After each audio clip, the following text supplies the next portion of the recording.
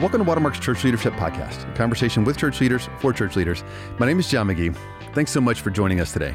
Blake Holmes is the lead pastor at Watermark Community Church and also one of our elders. Blake, welcome back to the podcast. Hey guys, I'm excited to be here. Okay, we got a great topic today. I'm really excited to talk about focus, about clarity. One of the things I always ask you is, what are you reading? What do you recommend? You read more than the next three people I know. So you got a book recommendation before we get going? Well, I usually read several books at one time. The one that I would probably recommend right now is I'm enjoying Tripp's book on suffering. I know that sounds funny, right? I'm enjoying reading a book on suffering, but nonetheless, I think his insights are worth really noting. So I'd recommend that one. Very good. I've not read it, but I will order it and I will read it now based on Blake's recommendation. So Blake, we're going to talk about today about clarity, about focus, about the role that a leader has in bringing that to an organization. And we just went through a process here that we launched in March, but there was a lot of pre-work that happened before that. So we're going to talk about this topic, but I think it'd be really helpful to talk about the process that you and the elders went through to get us to that place. Again, we're not even going to advocate that process, but we're going to advocate a process with the end result of clarity. So do you mind kind of rewinding the tape a little bit, telling us how we got there, what was going on, why even the need to kind of bring some clarity, and then where you landed? Sure. So a couple of things I want to explain about where we were at the time. We were going through a transition in leadership, new elders, new leadership, several new people on our staff. And we were at that 20-year mark, just over our 20-year mark in the history of our church. And so, in fact, just, to offer a metaphor I think that might be helpful is I've lived in the same house for about 20 years now. Yeah. And you know what happens when you live in the house for 20 years? You accumulate clutter, okay? And so if you looked in my garage, you would see that I've accumulated clutter. It didn't quite make it to the alley. It was one of those things like, I may need this next time, or I could use this. I'm not quite ready to throw it away. And then you look back and you have your kids' stuff from kindergarten. They're all the way in college. Yes. And you just recognize, hey, it was great for a season. It was useful, but I probably need to get rid of some of this stuff in order to make room for new things, new initiatives, new ideas, and create space. And so I think just in the unique history of our church, where we were 20 years later, new staff, new leadership, new elders, we needed to ask ourselves, hey, where have we been? Where are we now? Where do we want to go? Because, hey, we're a different place. We're a different place in the life of our church. There's different challenges we're facing. And so the old paradigms, it's that old adage, hey, what got you here won't get you there. Mm-hmm. And so we just needed to stop, sit down and say, hey, where are we? Where do we feel like the Lord's leading us? And so we started this process. And what I would say, John, which was, I think, hopefully helpful when people consider this was more than just a brainstorming session for us. What distinguished this process is all the prep work we did beforehand. Yeah, keep talking. Just the time of prayer, the time of fasting, and then I can't stress this enough, time to listen to the key leaders on our staff, key leaders within our body, and to join one another in prayer. So it was a long, extended conversation where we were preparing ourselves, listening to others, and most importantly, listening to the Lord.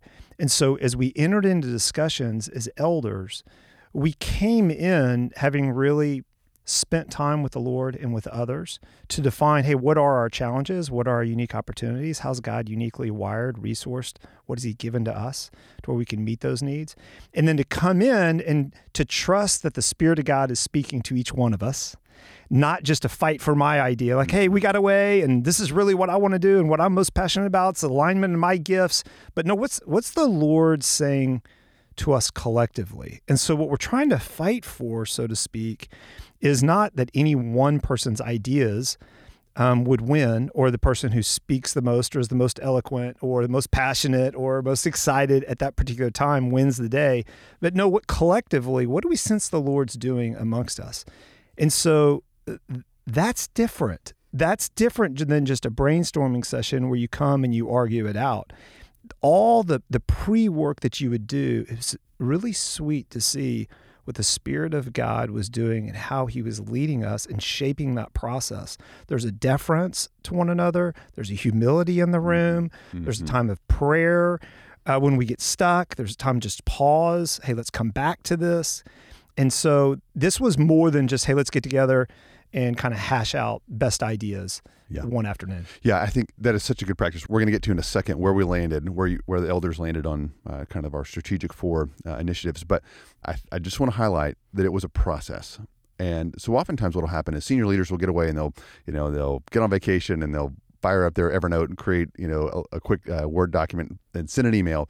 And that's now the strategic initiatives. That's a way to do it. You absolutely are within your right. But there was something about that process, and it was hard. I mean, I assume, for you sitting in the seat that you sat in, there's an easier way to do this. But it was well fought for. And so when it rolled out, everyone said, yeah, well, that makes a lot of sense to me. And there was a lot of buy-in. People felt like they had spoken into. People will champion that which they feel like they got to help to create. Mm-hmm. And it really was a glove that fit. It was collaborative. It wasn't something that was just imposed forcefully from the outside. Everyone, now it was your call, it was the elders' call, but it really felt like it came from everyone there. And it was really, really clarifying. So the other thing, I wanted to say this real quick. What's going to happen is someone who's really young is going to say, well, I'm not in the position that you are, Blake, and therefore I don't get a chance to create clarity, define strategic initiatives. And this is what I would say to you. I think this is going to be incredibly helpful to you for the rest of your life. You're going to have to bring clarity no matter what size organization you lead, even if you lead a small team, even if you lead yourself. But 2, it's not too early to start asking, what would I make a priority around here? And play that mental exercise every time. How would I lead that meeting? How would I communicate this? And what would I focus on if I was in charge? And I begin to kind of start that engine and that thinking so that you can grow, because it's a skill that you're going to have to grow in. Yeah, to young leaders, what I would say is a good question to ask yourself is, hey, how can I support those strategic priorities set by my leadership? And ask them, hey, what can I individually do? Yes. And then how can I support our team, and how can I help us globally as a church?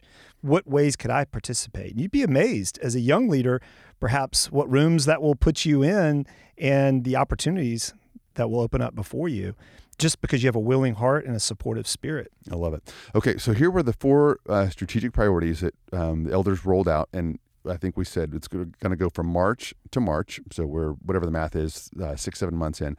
Strengthen families, make a large church feel smaller, deepen our theology of God and His church, and love our city. And one of the things I want to say is, with that, our vision, mission, and values and these strategic priorities fit on one page, which is such a great practice for a leader. If you can't put everything that you do succinctly on a page, you probably don't understand it. And you better believe the people under you don't either. And so there was a real discipline to get it all on one page. We'll put this document here in the show notes. Go ahead, Blake. Yeah, I would just say, I think also about that, what's important, John, going back to that garage metaphor, is that we recognized, hey, the leaders who came before us did an outstanding job, always communicating the vision and putting it in front of people. But as you have new leaders, as you grow, as the scale and scope of your church begins to change over time, we recognize we accumulated a lot of words, a lot of saying, a lot of values. And they were all great things, but just as we were meeting new challenges and experiencing growth. And so maybe in your church, you have various campaigns or new initiatives or whatever, and some of those, they did just accumulate over time. And so this process helped us stop and say, hey, where are we today? Let's force clarity. And then I think the real magic, if I could use that word, comes when you have to write it down. Mm-hmm. When you have to write something and wordsmith it, that's a challenge rather than just speak generically. But no, we're actually gonna write that down. Quite honestly, sometimes we'd stop on one word, one word. Mm-hmm. And that was a really helpful process for us. Yeah, it is hard, but it is your job. And Blake, one of the things you say often is leaders force or bring clarity. They force clarity. It doesn't auto-magically happen. It is a lot of hard work. Okay, so we've got these strategic priorities. How's it going? What's the process been like? Well, I think anything that's new comes with just a season of adoption and buy-in, and has challenges as people are getting accustomed to what it is that you've proposed. And what I recognized is that we've always had a very entrepreneurial spirit about us. We've had staff that are driven and they just ooze vision. But what this allowed us to do is it allowed us to have a greater sense of alignment across all of our ministries. Yeah. And so some churches, as they get bigger, there is a tendency to where one ministry is siloed off of the other.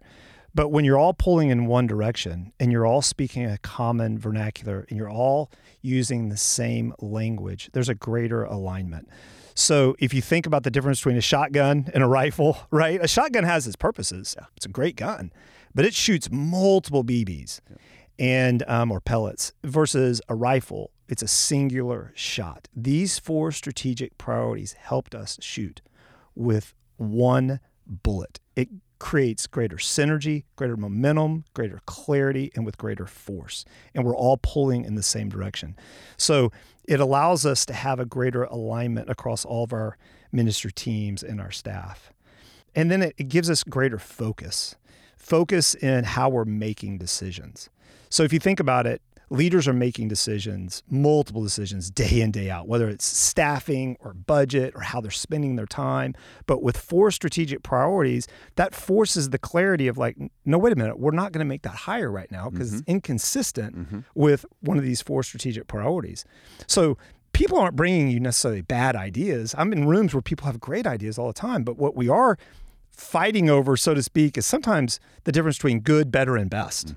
So those 4 strategic priorities for us have helped us force or clarify, hey, what are we going to be about this year? Yeah. How can we make decisions? And what I think is helpful is give people understanding even when we say no, because they know what the 4 strategic priorities are and they're like, okay, hey, that makes sense. Sometimes I think it discourages leaders when you're given an answer, but the why is never explained. And it's often like, what are they thinking in that room over there? But when you have 4 strategic priorities and you're like, hey, listen, we're not going to make that higher, or we're not going to adjust the budget in that way.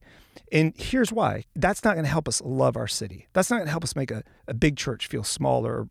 It brings alignment. It brings clarity. It helps us avoid decision fatigue. I think it also has allowed us just to have that buy-in amongst our staff. And, it's fun to see how people have adopted this individually, then as a team, and then macro as a church. So we're all pulling in the same direction. That's cool. We've challenged each other to think, hey, individually, what are you going to do to love our city? As a team, what can we all do? Whether you're in student ministry or you're in community groups or family ministry, what are you going to do to help us love our city? And then as a church, big major initiatives like, hey, we're all going to rally around this. And so when people are thinking like that, that's shaped messages, that's shaped strategy, that's helped us budget time. And so for all those reasons, what you're doing is you're helping people fire with one rifle shot. And I think it's a much more powerful shot. That's really good. So many things I think I just want to call out. A couple things that I remember. One, you talked about it keeps us from building these little silos. We did an episode, I think it was 97, on how to avoid silos, how to spot them and squash them. And this has been really, really great. And I'll give you an example. I've walked into some meetings where you're not there, the elders aren't there, some of the senior staff is not there, and people are debating what they should do. Now, the natural tendency would be for me to fight for my thing, my idea, or something that would directly benefit my ministry area or something like that. And instead, I've walked in on the conversation, and the conversation is which one of these best aligns with our 4 priorities. No one's fighting for their own little kingdom. They're fighting to best align themselves around those priorities, which is fantastic. And then I think, does this work if you stay after this? I was last night, I was with 2 members. We were having dinner, and I just asked them, how do you think we're doing? What are you encouraged by? What are our opportunities for growth?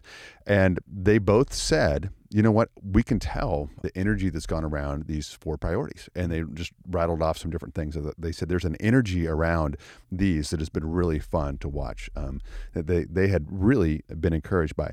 So the other thing I want people to know, Blake, is that you didn't just, again, push this email and say, guys, we'll talk to you again in March. This has been a ground war where you consistently bring these up. So you've done a couple things from my perspective. One, you've celebrated wins when people do something that aligns with those, something that was new or something that was excellent. That's celebrated in front of the staff, which I think is a best practice. The other one is you're holding people accountable. So we walked into our Dallas leadership team, whatever it was, a couple weeks ago, and the assignment was very clear. Congratulations on all the other stuff you were doing, but we're a few months in. Let's give an account for how you're doing around these priorities. And I think a lot of times leaders go, I was crystal clear in what I said, but they didn't go back and inspect what it was that they asked people to do, right? And so people are only going to they're only going to perform, or they're only going to execute that which is inspected. But it's crystal clear. You better have something to offer around these priorities. So anything else to add? Yeah, I think it brings up a good point. I mean, look, I want to be transparent in my own life. Look, I need to keep this in front of me. I mean, the whole idea of mission drift, we're all guilty of that. Why? Because life creeps in, right? And the urgent begins to crowd out what is important. So this allows us to stay focused on, hey, what's important? What's important? Let's keep that in front of us. And I need to keep it in front of myself as a leader, and then I need to repeat it, and I need other leaders to remind me of it, and keep coming back to those strategic priorities. They are the true north, so to speak, throughout the year of how we are aligning, how we're making decisions. And so you're right. It's not just one great inspiring staff meeting. It's not just one email. It's not one communication in front of the body, but it's repeated over and over and over again. It's what's celebrated. And you and I have laughed about it's when people start to make fun of you a little bit behind your back, or comments like, oh, there he goes again. He's going to talk about strengthening families. He's going to talk about making a big church feel smaller. He's going to talk about increasing our affections for God and in his church. It's when people start to make fun of you because you're talking about it so often that maybe you've just then communicated in such a way that they've heard you. Yes. And if they're not making fun of you, they probably haven't heard you yet. I mean, you just got to say it over and over and over again. And I promise you, as a leader, it can feel a little bit exasperating. Like I've said this 5,000 times. Can we talk about something else? But really, you need to say it again. They need to hear it again. And then wait for them to make fun of you. And that's a good sign. Take it as a compliment. That's such a great thing. One other thing I was just wanted to highlight, this happened spontaneously. I don't ever remember this being an assignment, but it's really fun to walk around the offices and the cubes in Watermark, and you'll see most people have printed off this one pager with our mission, vision, values, and the strategic priorities, and it's just there, in their cubes or on their wall or by their desk, and so the way it was communicated was, this is very important. You need to focus on this. And I loved the way our staff responded. And two, I heard a great story. John Elmore, who is one of our teaching pastors, said when he prepares a sermon, he actually puts right next to his monitor, he has a little stand where he puts this one pager. So as he's preparing to teach our body, he's remembering what it is that we're aligned around this year. And it is showing up in sometimes very, very clear ways and sometimes a little more subtle ways, which I think has been great. So, well, I think that goes back to the very beginning. What we talked about is getting leaders buy-in. Yeah. If you don't get buy-in, if it's just you and a few guys who are kind of speaking from on high, and you come down and go, "Hey, this is it," I think you're doomed to fail. Really, part of this process from the very beginning is, like I said, listening to God and listening to others, because people, as you said, people do support what they help to create, and where there's buy-in and people have participated in this process, when you bring that clarity, they're that much more likely to own it and flesh it out in their own ministries. Like John Elmore, you'll hear him use this language as he communicates and preaches, or TA, because they were a part of this process from the very beginning. They're not just supporting or saying something, parroting something they heard other leaders say. They believe it. It's part of their core conviction. It's what they believe is most important. So we're working together. Okay. So it's been a great sales pitch. This sounds amazing. What were the challenges around this? What is a leader also? What's like the disclosures here that you're not telling them? That's such a good question. Well, I think it's the law of unintended consequences to some degree. It's now you're focused on saying, hey, these are our 4 strategic priorities. And when you do that, I think others, if it's not the way they would say it, or maybe it doesn't perfectly line up in their ministry in a way that seems obvious to them, I think that the natural question is, well, wait a minute. is what I'm doing not as important anymore? Like, how does this affect me? And so kind of the metaphor I've used in talking to folks is if I walk into a room, I've got 3 girls, walk into a room and my oldest daughter, Avery, has on a new dress. And I say to her, hey, Avery, I really like your dress. But I don't say anything to Ellie and Wesley. It's the law of unintended consequences. And so I'm just trying to make a comment on what Avery's wearing. But unintentionally, Ellie and Wesley can hear, what, does he not like my dress? And it can create insecurity. And so I think you've got to help people recognize when we're putting these 4 strategic priorities in front of you, what we're not saying is what you proposed or potentially what you're doing right now is not important. That's not the case. So the law of unintended consequences. And then secondly, whenever you're doing something new like this, what we're also not saying is what we've done in the past was wrong. That's good. And so it's just the right thing to do today. It's the right thing to do today. In fact, I think what our elders did fabulously well for so many years is they continued just to bleed vision and put it in front of us. But over 20 years, you accumulate clutter. You have a lot of words. You have a lot of messages. And so you've got to keep coming back to, hey, where are we today? What are the challenges that our neighbors are facing, that we are facing as a church? And then how has God uniquely wired, gifted us? And what are the opportunities he has in front of us today so that we can be faithful in this moment? That's good. So, okay, friends, I want you to listen to that. Now, if you're rolling this out for a small team, you're not going to run into what Blake just talked about. But if you roll this out across a larger team, what he just said will happen. It's not if, it will happen. People will feel slighted. They will look at your 4, your 3, your 5 and go, I don't know where the thing that I wake up and do every single day fits into that.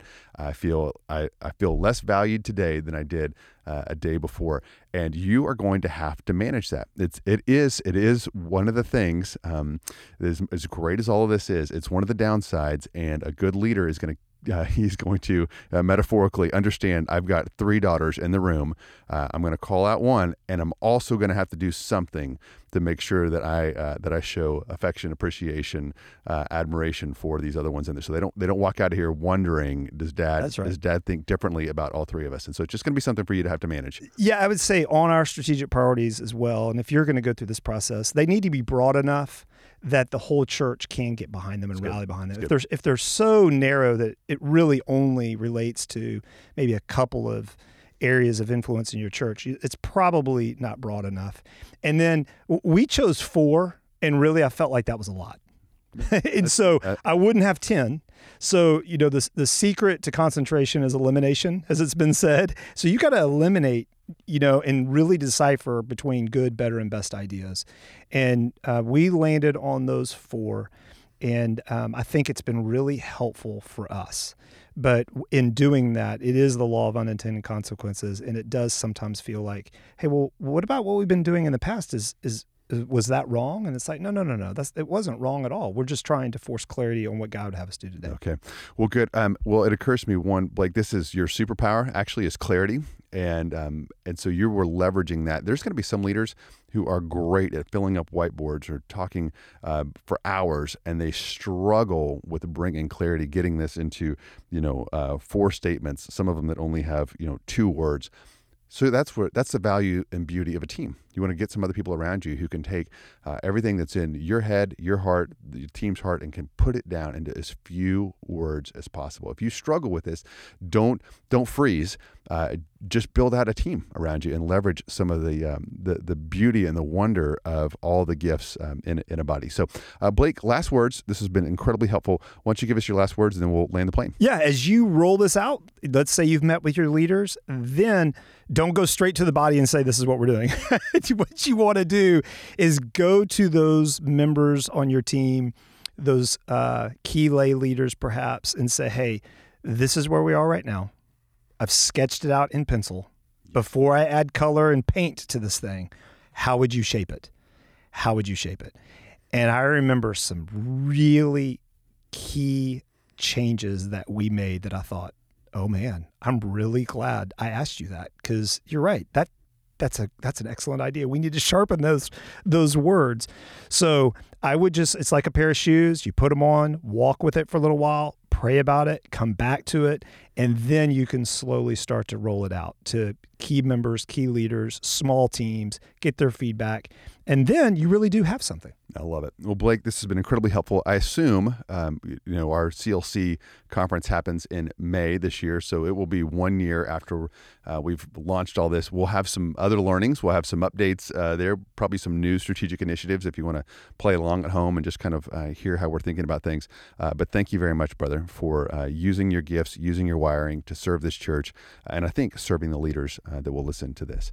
Friends, thanks so much for listening. If you have any ideas, if you have any feedback, if you've got questions, you can always reach us at clp@watermark.org. That's clp@watermark.org. We'll talk to you again next time.